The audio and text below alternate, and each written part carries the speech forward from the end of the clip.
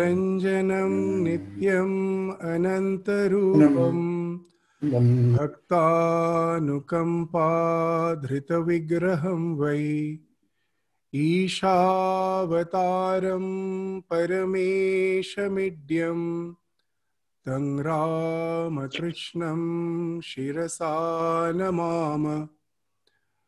जननीं शारदां देवीं रामकृष्णं जगद्गुरुं पादपद्मे तयो श्रुत्वा प्रणमामि मुहुर्मुहुः।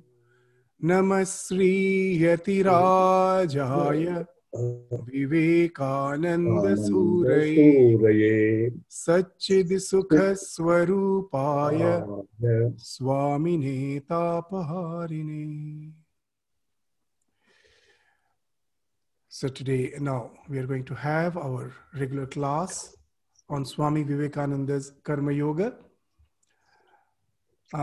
Before we proceed to the text, I would rather like to have a discussion, the prelude, before going to the text today. So in the last class, we ended with the idea that in our life, there should be the pursuit for goodness. But at last, we have to renounce goodness also. Swami Vivekananda's idea was that golden chain is also a chain, iron chain is also a chain, both binds. The goodness may be like the golden chain. All the evil things in life are like the evil tendencies in life are like the iron chain, but both have the capacity to bind us. And we have to transcend both of them if ultimately we want spiritual liberation. Now the question may come that I don't want ultimate spiritual realization. I want to develop some good tendencies. I want to always have the goodness as the predominant factor of my life. And that way I train myself. And I have the sanskara for goodness. With that, I go on taking birth. If I have the good tendencies, I'm going to get a good birth, as has been mentioned in the Bhagavad Gita, and I continue for lives together with a good life. What's the use of liberation? Isn't itself quite satisfying that I can have a good life and continue with this transmigratory process as having good births and good life? Is it something not a noble pursuit? So this may be the question. So now the question comes, why we should, if goodness entails in good birth, good environment, it gravitates us to the good environment, good circumstances. What's the necessity? What's the necessity to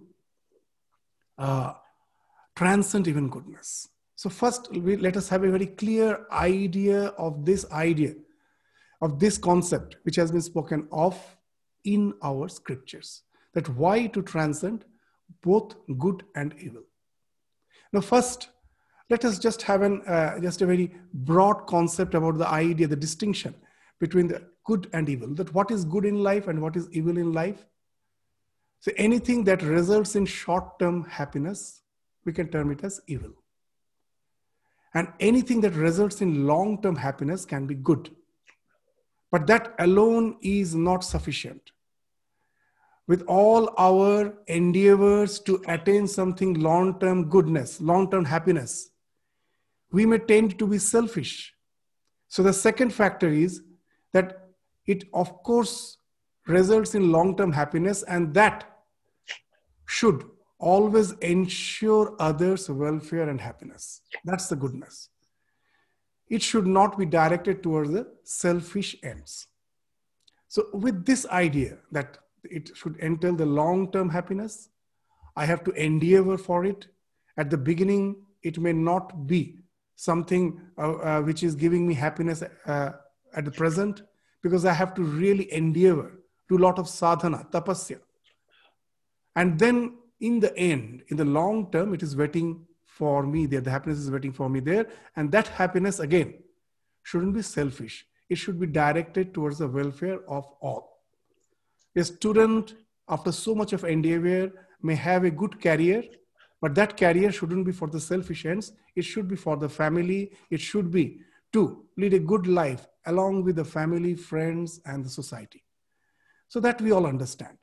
So now the question comes, why not we lead that type of life? Why to think of transcend the goodness? So that we will first discuss. Otherwise, the text won't make much sense. They say, if good acts gravitate us to the good circumstances and evil acts gravitate us to the evil circumstances, so the question is then why not goodness be the aim of our life? Why we must transcend both good and evil?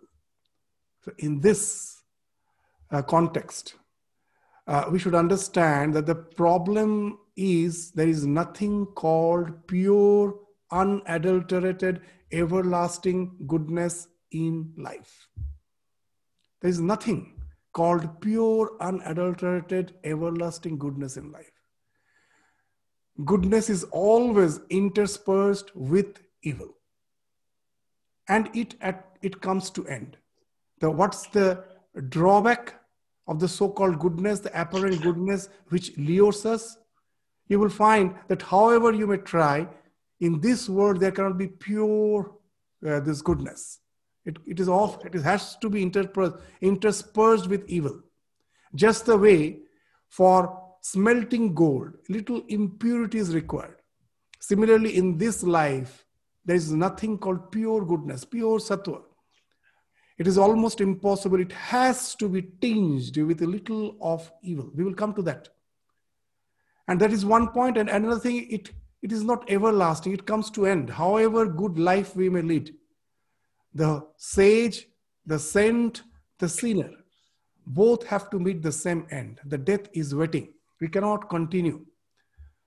In spite of all our goodness, it is something which is impermanent. So these are the two things which we will find that goodness, the drawbacks of the goodness. To give an example, take two students. One student is never sincere in studies and other is very sincere in his studies, his or her studies. So as they progress in their academic life, naturally the one who is not sincere cannot excel much.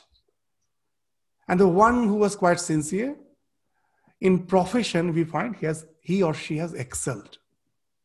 And that's all our goal in life, that we even just forget about the spiritual goal at present. That what we have the idea of our destiny, that let me work hard as a student so that I can prosper in my life. Now, the student who has prospered, so-called prosperity, you all will agree with me, with all your dream about that so-called good life, the good job.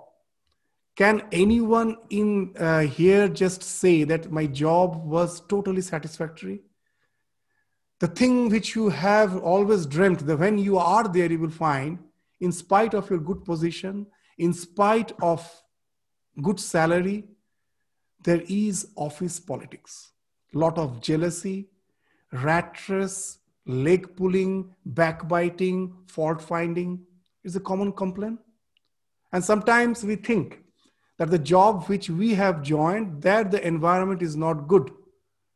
But I have sufficient qualifications. Why not I try for some another job?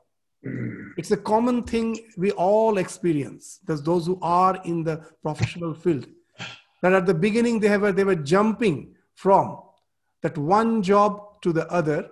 They were constantly jumping from one job to other with the idea that they at last are going to get a very, very, very ideal environment where everyone is good, everyone is cooperating, wonderful teamwork.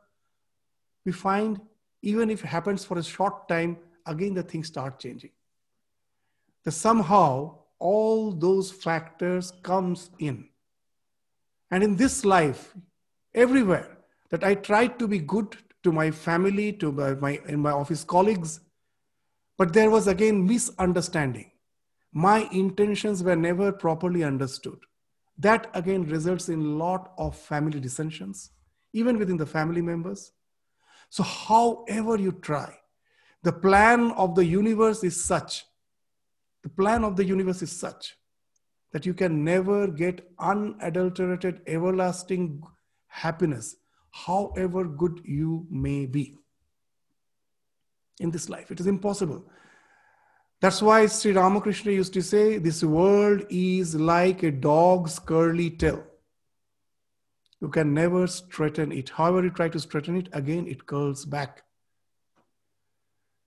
So this is the state of our existence. We still remember in the Gospel of Sri Ramakrishna, almost in the end, we find Naren as a young boy coming to Ramakrishna, was to a certain extent disgusted with the ways of life, seeing, because he himself was in quite unprecedented hardships. Suddenly it came after the father's death.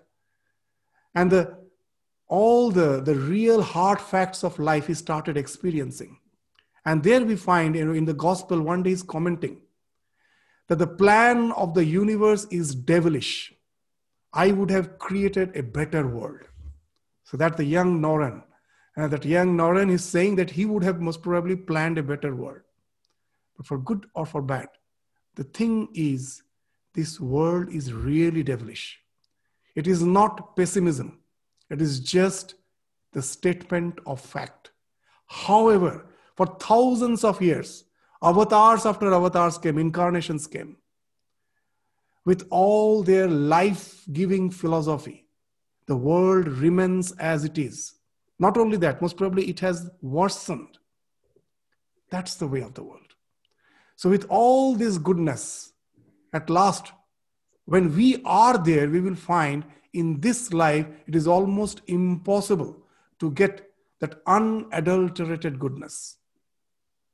We all experience in this life. As we grow old, we gradually get disheartened by the ways of the life. Then the question comes, then why should we try to be good? The problem is the one who has not succeeded in life because he was not that methodical, that sincere in his student life. For him or for her, the other shore always appears to be greener. The pasture appears to be greener. He or she thinks that in my life, I couldn't get that bliss, that joy, that happiness because I never endeavored.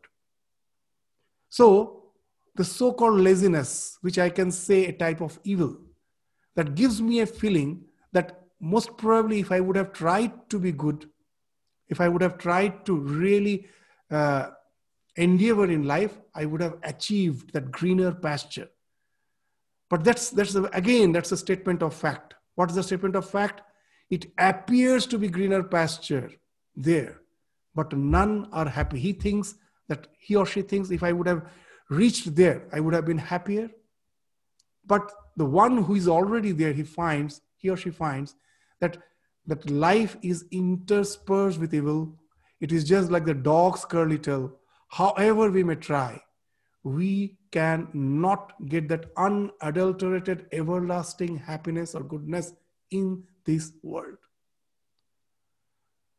So the one who has not tried has to try to reach to that state to realize that. And once he realizes that by excelling in goodness, once he realizes that ultimately this world is such where I can never have that ultimate happiness, then the question of the detachment gradually comes. You will remember that story of Ramakrishna, which is very, very contextual in this discussion. The story of the person who went to a Siddha Purusha to get a ghost who will do all sorts of, who will work for him. That ghost will obey all the orders, and it should be quite efficient to just follow the orders and get the work done. So the Siddha Purusha warns him that I can deliver such a ghost, but know it for certain, if you keep it free, even for a moment. It is going to destroy you. You have to constantly keep it engaged. Well, that's easy. I can do that. There are so many things to do. The ghost was delivered to that person. And now whatever was asked, immediately it was done. So the small errands he did immediately. Now he thought what to ask him. So he went to a jungle, a huge jungle. He told, clear it off. Let me see how can I do it. To his amazement, it was done immediately. It's done. Built a palace, done. Built an entire city. I want to be the one who is the owner of this entire city. Done. Make hospitals, schools, colleges, everything done immediately. Now he starts really fumbling. He doesn't know what to ask for. That whatever is asked, he says he just does it immediately. And now when he was just waiting to think what to ask him, the ghost already started chasing him. As he was told that he will destroy him, he will break his neck. Now this man really gets scared. He knows that this ghost is tremendously powerful. So he starts running. The ghost starts chasing him, and the man also is running to escape that ghost. And at last he reaches that Siddha Purusha, the one who delivered him the ghost. And he asks him to say, please save me. Well, what has happened? Well, I will be killed. I cannot just give him any work. Whatever I give, he does it immediately. Then the man told, I have already told you. I warned you. Well, I never realized that he's so efficient. Now I have nothing to ask him for, and now he's going to kill me. Please devise out a plan and save me. Then the Siddha Purusha says, just go outside. You will see that there is a dog. I can see that the dog is lying there lazily. Cut it still and deliver it to the ghost and ask him to straighten. Now the man finds for the first time the ghost is doing something patiently. He tries, when the tail was given, the curly tail was given, he tried to straighten it. The moment it was released, again it curled. He tried again and again. It was again getting curled. He couldn't straighten. And at last he told, please release me. I won't break your neck. Please release me, but I cannot straighten it. After telling this story, what the import of this story, Ramakrishna says, that with all our goodness in this world, we like the ghost is trying to straighten the curly tail. And at last what happens? We ourselves get straightened. We say, please release me. This detachment has to come through goodness. Because the one who has never tried for goodness, for him or her, the other shore is always the greener. The other shore has the greener pasture. He or she thinks that's waiting for me there. That's the plan of the world. It's just advertisement.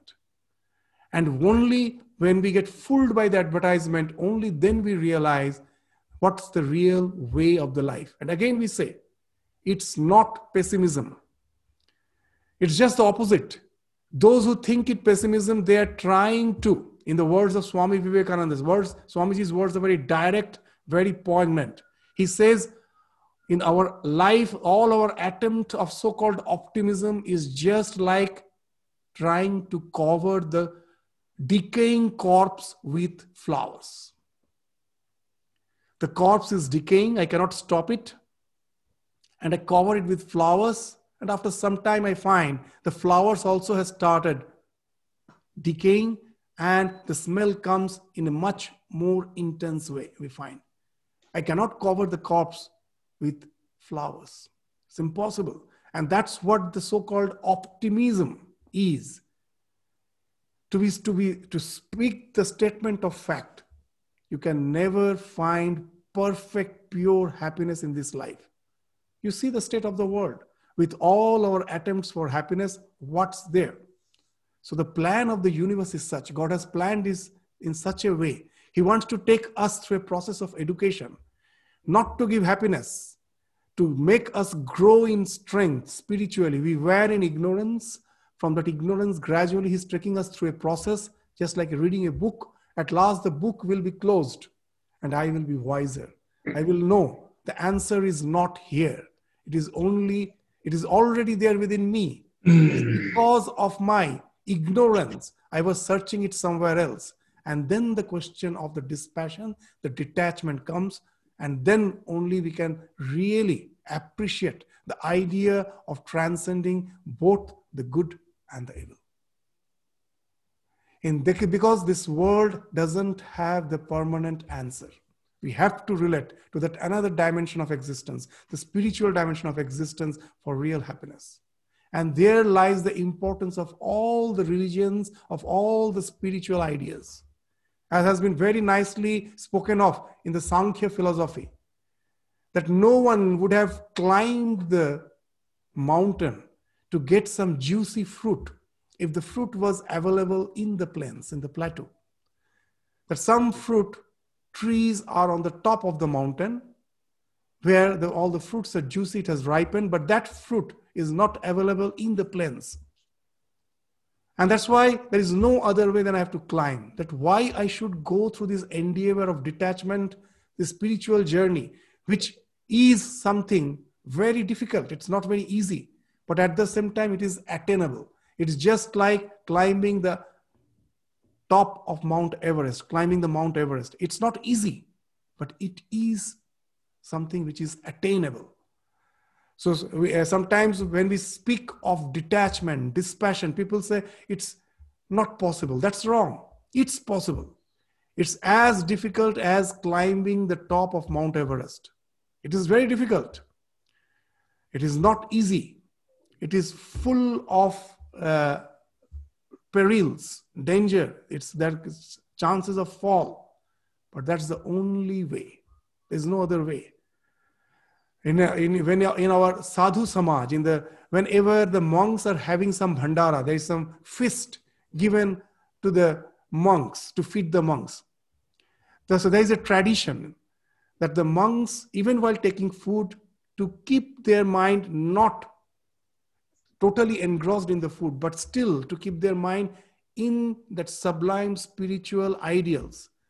So even while taking food, they will be constantly reciting some small couplets. One such couplet is very interesting.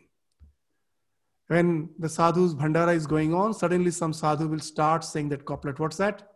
Sadhu hona kathin hai, jaisa per khajur, uthoge to ras milega, varna chaknachur. So it is just that to become holy, to become good is not easy.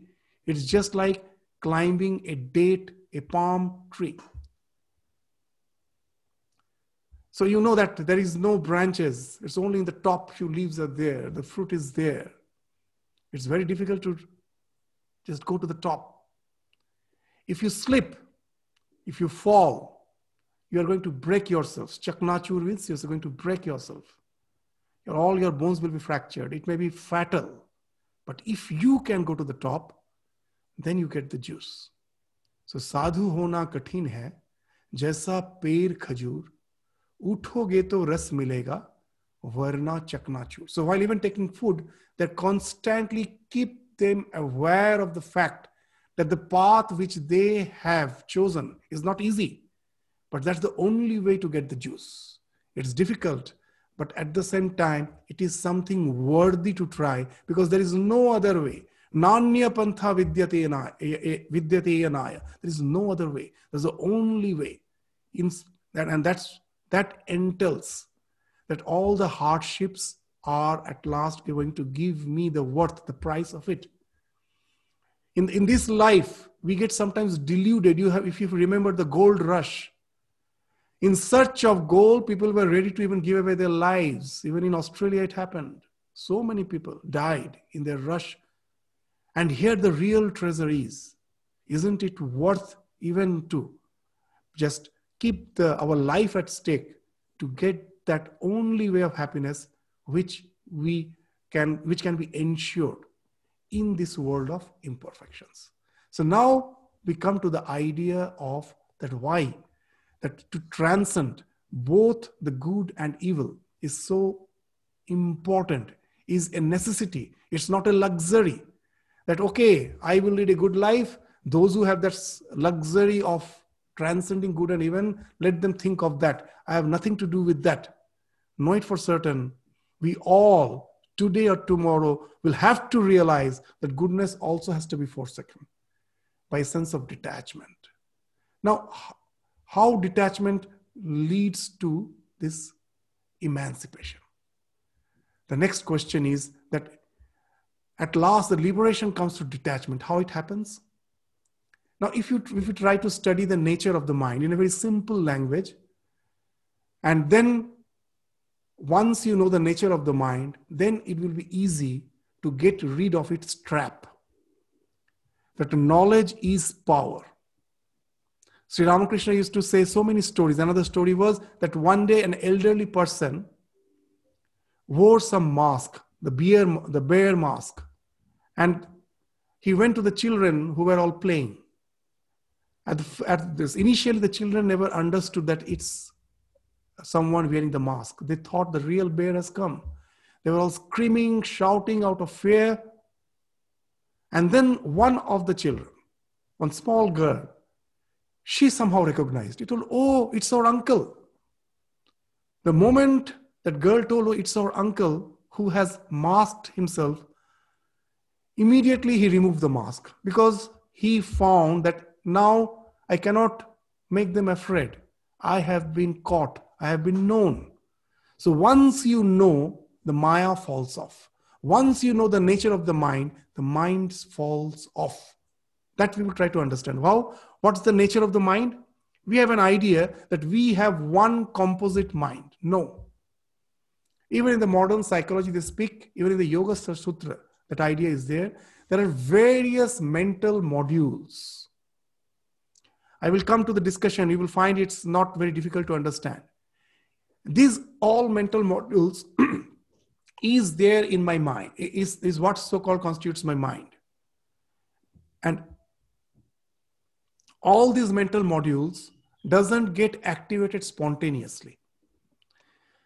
Only one module can get activated at a time. Only one mental module can get activated at a time. And each of these modules have its own stimuli response conditioning that is fixed. But the module which gets activated, as per the circumstances, it responds to the situation in that fixed response, which is with which that module has been designed, but making us think, I have taken the decision.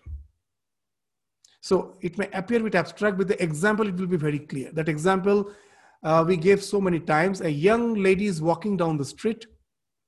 A dog barks. She immediately gets scared and starts running. She even hasn't seen the dog.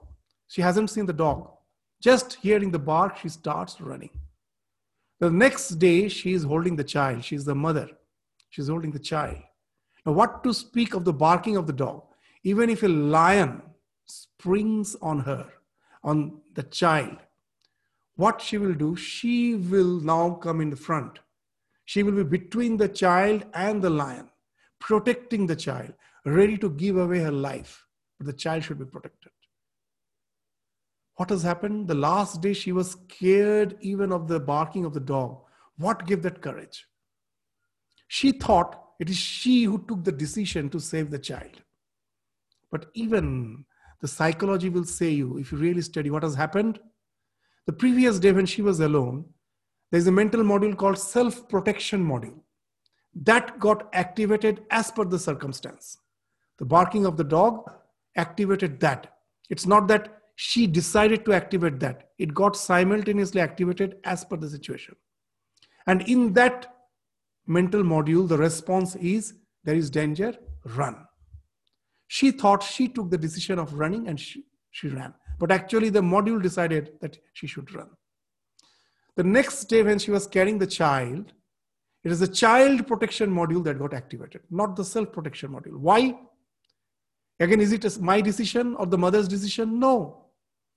The nature has devised, has designed us in such a way. Why? That once you have the child, once you have the progeny, Your work is done. For nature, the nature wants to sustain itself, for which we are the tools. My work has been done. The nature's sustenance continues with the existence of the progeny. So now its existence is primary. So the nature has devised all those mental modules in such a way that now in this situation, it is only the child protection module that is bound to get activated. There is so much of poetry of mother's love for the child. But in the animal world, where they have no such poetry, just instinct works for them, there also you'll find the same thing. There is not a single creature who is not ready to give away the life for the children. What has happened? The child protection module got activated spontaneously. And now you find his response is totally different. Previous day, she was running away from the situation. Now she is even ready to give away her life to protect the child. There are so many examples. In some reputed university, one experiment has been done. You will find it is very interesting. Where some short course was there for the elderly persons. Or they are already married, they have already completed their student life, they're in their profession. Just as a part-time course, some course was formulated for them, which will help them in their profession. So many have enrolled for that. But they never knew that with them some experiment was going to be done.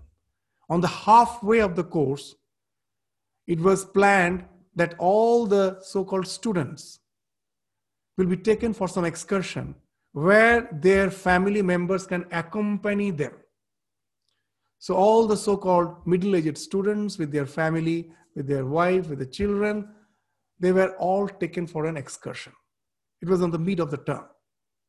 The excursion was planned in such a way that by train they will go, in the evening they will get down into a country town. In a country town, stay overnight. Next day they will proceed to the destination in another train. Now, in the evening, when they got down in the country town, now it's a country town, it's a small town. It doesn't have sufficient hotels, sufficient accommodation for all in the heart of the town, in the hub of the town. Some have to go into a bit remote place for their overnight stay. Now, the authorities thought that if we ask them to choose the hotel, then what will happen? That some will be forced to choose the hotel, maybe at a remote place which they don't want. So they actually thought, let us conduct an experiment. It was a pre-planned, that instead of giving them to choose the hotel now, after getting down from the train, let us take them to some mall where there is a cinema complex. 2-3 movies are going on. They're taken there, and now all the students with their families, they were asked to go to the movie whatever they like.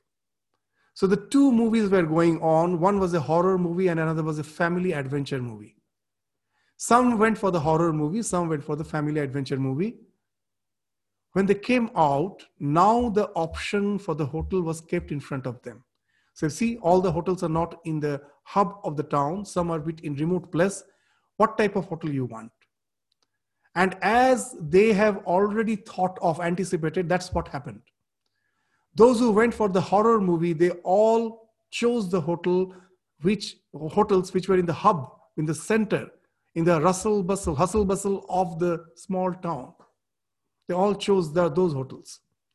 And those who went for the family adventure movie, they themselves chose. They thought it is their choice. They all chose for the bit remote hotels. They thought they have taken the decision. But actually, the experiment which was done to find out the way the modules get activated, they immediately came to the conclusion that what has happened actually. So those who went for the horror movie, they were in the protection mode. That whenever your life is endangered. So in the horror movie, the entire environment is such as if the life is endangered. So that's scared, out of that fear, the people are in protection mode. When they come out, they choose the hotels in the hub of the city. Why? If you just go to the evolution, process of evolution, you'll find a wonderful thing. That whenever the predator attacks the herd of cattle, you'll find a wonderful thing. All the herds want to run. They will be running, but they will run together. No one gets singularized. No one will be running apart from the herd because they know very well.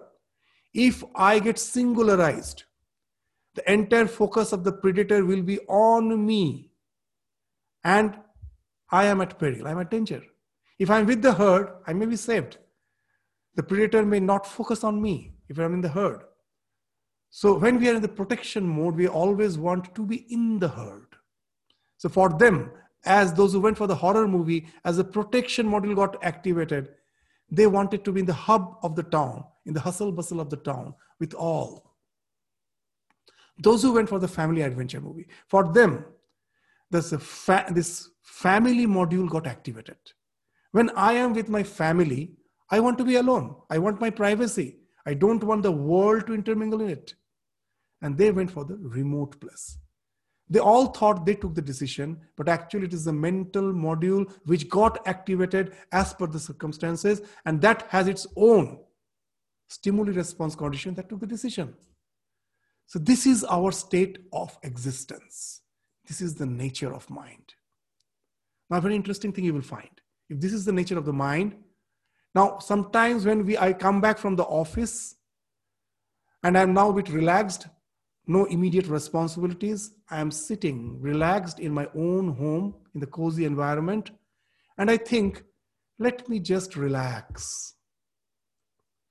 And then you will find that's the time where your mind really works very queer, in a very queer fashion. But suddenly you will find that the mind is having some thoughts, suddenly it changes.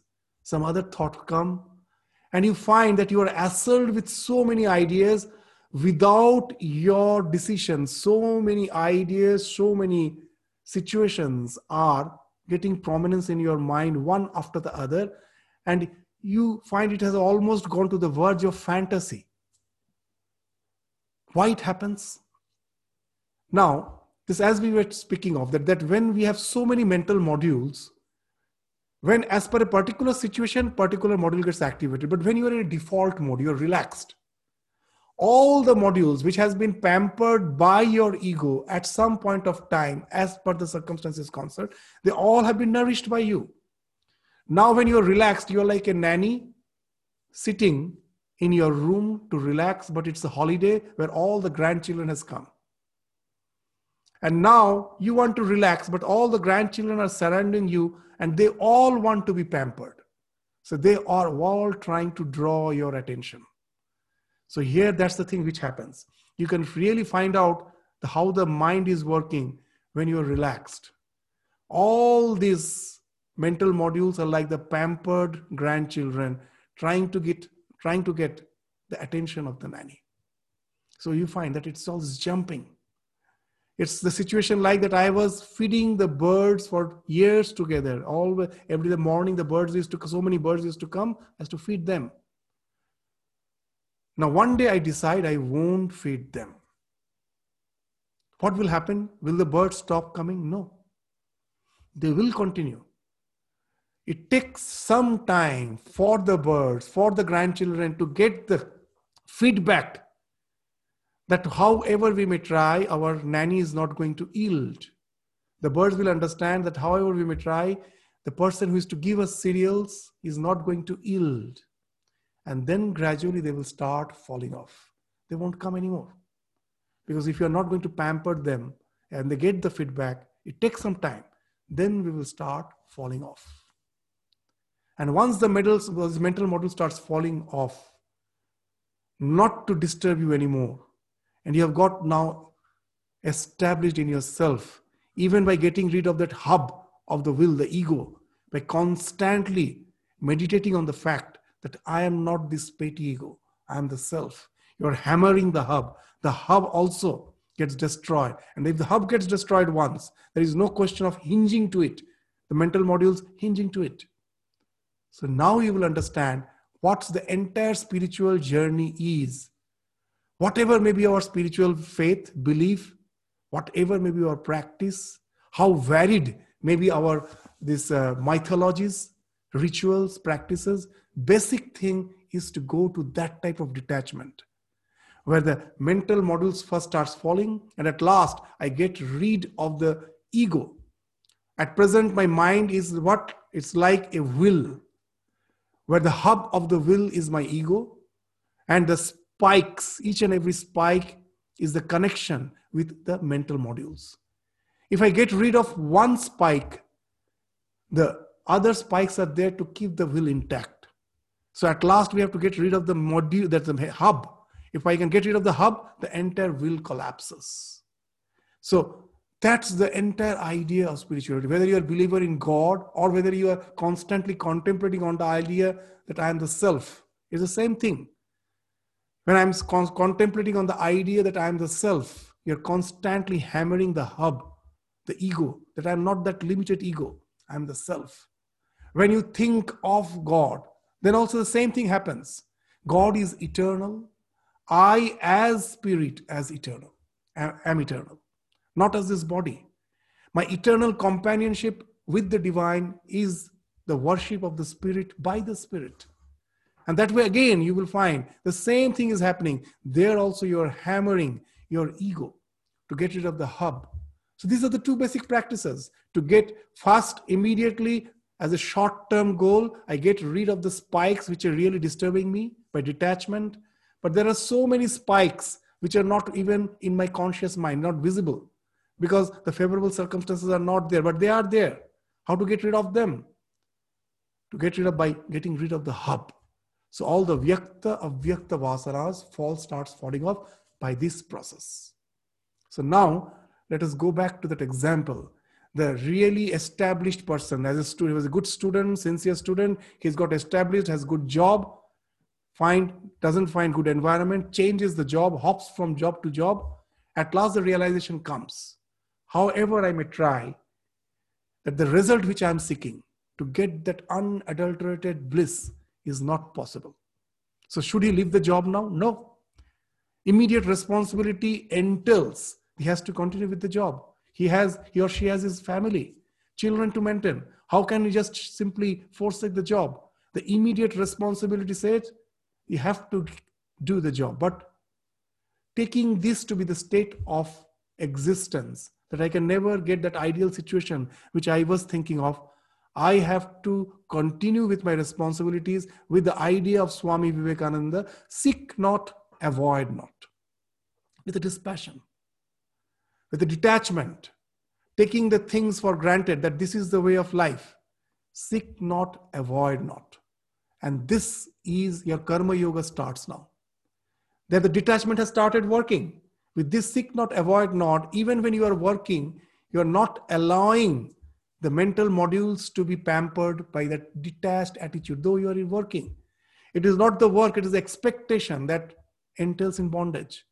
And now when you start working with that type of detachment, you find it's not easy.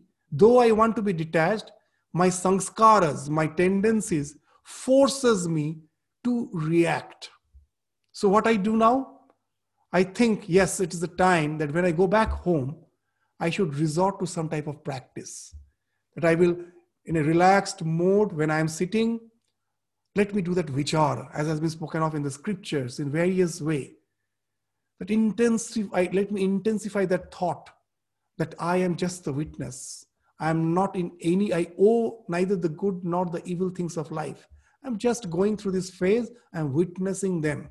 I am the Atman, I am the soul, or I am the devotee of God who has eternal connection with the divine. And this is just the passing phase, which I need not give too much importance in a detached manner. So see, with the karma, the jnana also comes into existence for all of us. Now, what is bhakti? When you really go on doing this vichara, either as a devotee or as a jnani, just I am the self, I may not be believer, I may not have that temperament to worship God. Yes, I am the self or the one who is worshipping God. For both, with a constant vichara, as we told, because of the neuroplasticity, what you do regularly, what you do again constantly, once it becomes habit, It creates as if a path in your mind and you start liking it. Now you will find that for the vichara, the love has come. Even in Viveka Chudamani, where we find Shankaracharya is defining bhakti as the love for vichara. It doesn't mean that you have to have some personal God for that love to develop. That love develops by that constant vichara, and the bhakti comes into picture. This liking for the ideal, whatever it may be, that high ideal, which speaks of negation of the ego. That's bhakti. And this love results in the spontaneous one-pointed meditation. And that is being spoken of as the Raja Yoga. So you will find naturally, in a very wonderful, full way, your life has taught you to get seasoned in the spiritual practices. It comes, day-to-day life, it becomes very easy to understand that how they all can find place in my spiritual journey.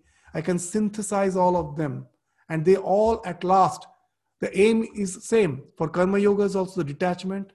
For Jnana Yoga also it's the detachment. For the Bhakti also it is the detachment. For Raja, of course, it is a detachment. Once with all these yogas, you can really develop that power of detachment, then your spiritual journey gets accelerated. And it will lead to that transcendence of both good and evil to make you ultimately free, which is the goal of our life, that nothing is there to bind me anymore. The mind has fallen off, making me free, giving us the realization that I was perfect. Because of ignorance, I was going through all those experiences. I was already perfect. Once you get rid of the mental modules, then that realization dawns. And that's what is the goal of entire spiritual journey. Now you will understand that why Swamiji is speaking of transcending both good and evil. Because that alone can give us the ultimate happiness, the ultimate goodness, the ultimate purpose of life. As a human being, we have that capacity. Other creatures doesn't have. We have that capacity to reach that ultimate purpose of life. And that's what Swamiji has spoken of in the very prelude of Jnana Yoga. In the prelude of Jnana Yoga, what he told, each soul is potentially divine. A prelude of Raja Yoga. He starts with that very nicely, that these few lines are like mantras. Each soul is potentially divine. The goal is to manifest this divinity within by controlling nature, external and internal. This controlling nature means the more detachment you're practicing. Within, with all your thoughts, with all your tendencies, and of course with the external world, when all the sensate allurements are there in your presence, all the temptations, all the trials, tribulations are there in the external world as well, which is in the internal. Both the way you are trying to be detached. When you are in the karma, you're dealing with the external world. When you are relaxed and trying to just maintain the composure of your mind, the entire struggle becomes within. Both the ways you're trying to be detached. That's how you're trying to controlling the nature, both external and internal. Now the next thing which he says very interesting, do this either by work or worship. Work means karma yoga, or worship means bhakti yoga, or psychic control, the Raja Yoga, or philosophy, the Jnana Yoga. By one or more or all of this and be free. This is the whole of religion. The doctrines and dogmas and rituals or books or temples or forms are but secondary details. How nicely in these few words, Swamiji has actually presented the world with the crux, with the core of all our spiritual and religious beliefs. And with this background in mind, we will resort to the text which Swami Vivekananda will be continuing in his a discussion of that chapter, which we are dealing with, the third chapter. So let us just, much time is not there, just we will go to the text and you will find that how that the same idea is being, these ideas is being stated by Swamiji in his own unique way. So we will just go to the text to give an idea today, and we will continue with the discussion again in the next class. So let us just share with.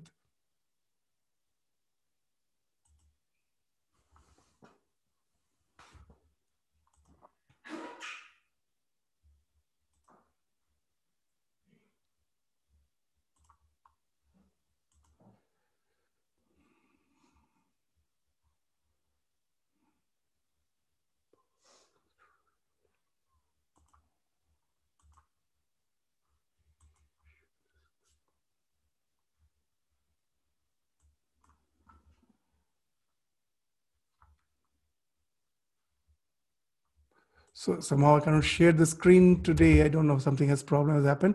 So in the next class, we will continue with this discussion, the same discussion. Now, with this discussion in our background of our mind, we will resort to the text and try to find out how that Swamiji is also actually speaking of these ideas by the unique way of his own description. So we will continue with that again in the next class. With this, we stop our discussion today. Thank you. Namaskar, Swamiji. Namaskar. Thank you, Swamiji. Namaskar. Namaskar. Swamiji, I have a question. Yes, please. You have said that. Thank you. Yeah, thank you.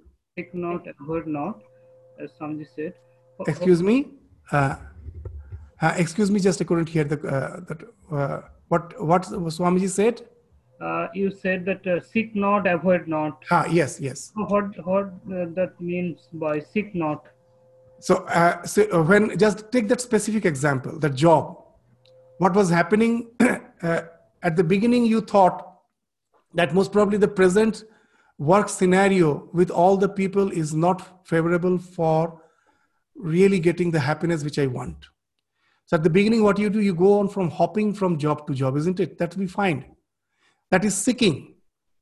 And at last, when you realize that wherever I go, I don't get that ideal because all the work scenario are same. Now, will you avoid? Now, will you say, let me just stop working at Total and will just retire? I won't work at all. After all, it is the same. I cannot avoid that also because I have the responsibilities, isn't it?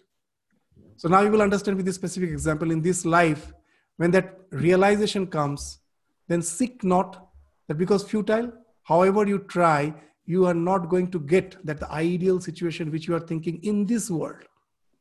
This world is perfectly imperfect. But at the same time, I cannot avoid it. The situation, the circumstances in which I am placed at present, I immediately cannot just simply deny it. I have to be with it. And so that now instead of hopping, I continue with a job. That's what happened we find with most of us at the beginning of their profession, at the beginning of their professional life, they're hopping from job to job. A time comes, then they get settled. What has happened? That realization has come that the seeking is of no use. At the same time, I cannot avoid. I have to be detached from the happenings. And there, if I am spiritually oriented, that's the time when the spiritual journey can really be intensified. That realization can take us in two ways. Those who have no spiritual orientation, those who always try to get all the answers in this world, for them, utter depression may come. But for the others, they will take it as a great wisdom to really now start their spiritual journey. So I think to a certain extent, this idea will be clear now that why Swamiji is saying, seek not, avoid not. Thank you, Swamiji. Namaskar. Namaskar. Hari Om Swamiji. Pranam Swamiji. Namaskar. Pranam Swamiji. Namaskar. Thank you, Swamiji.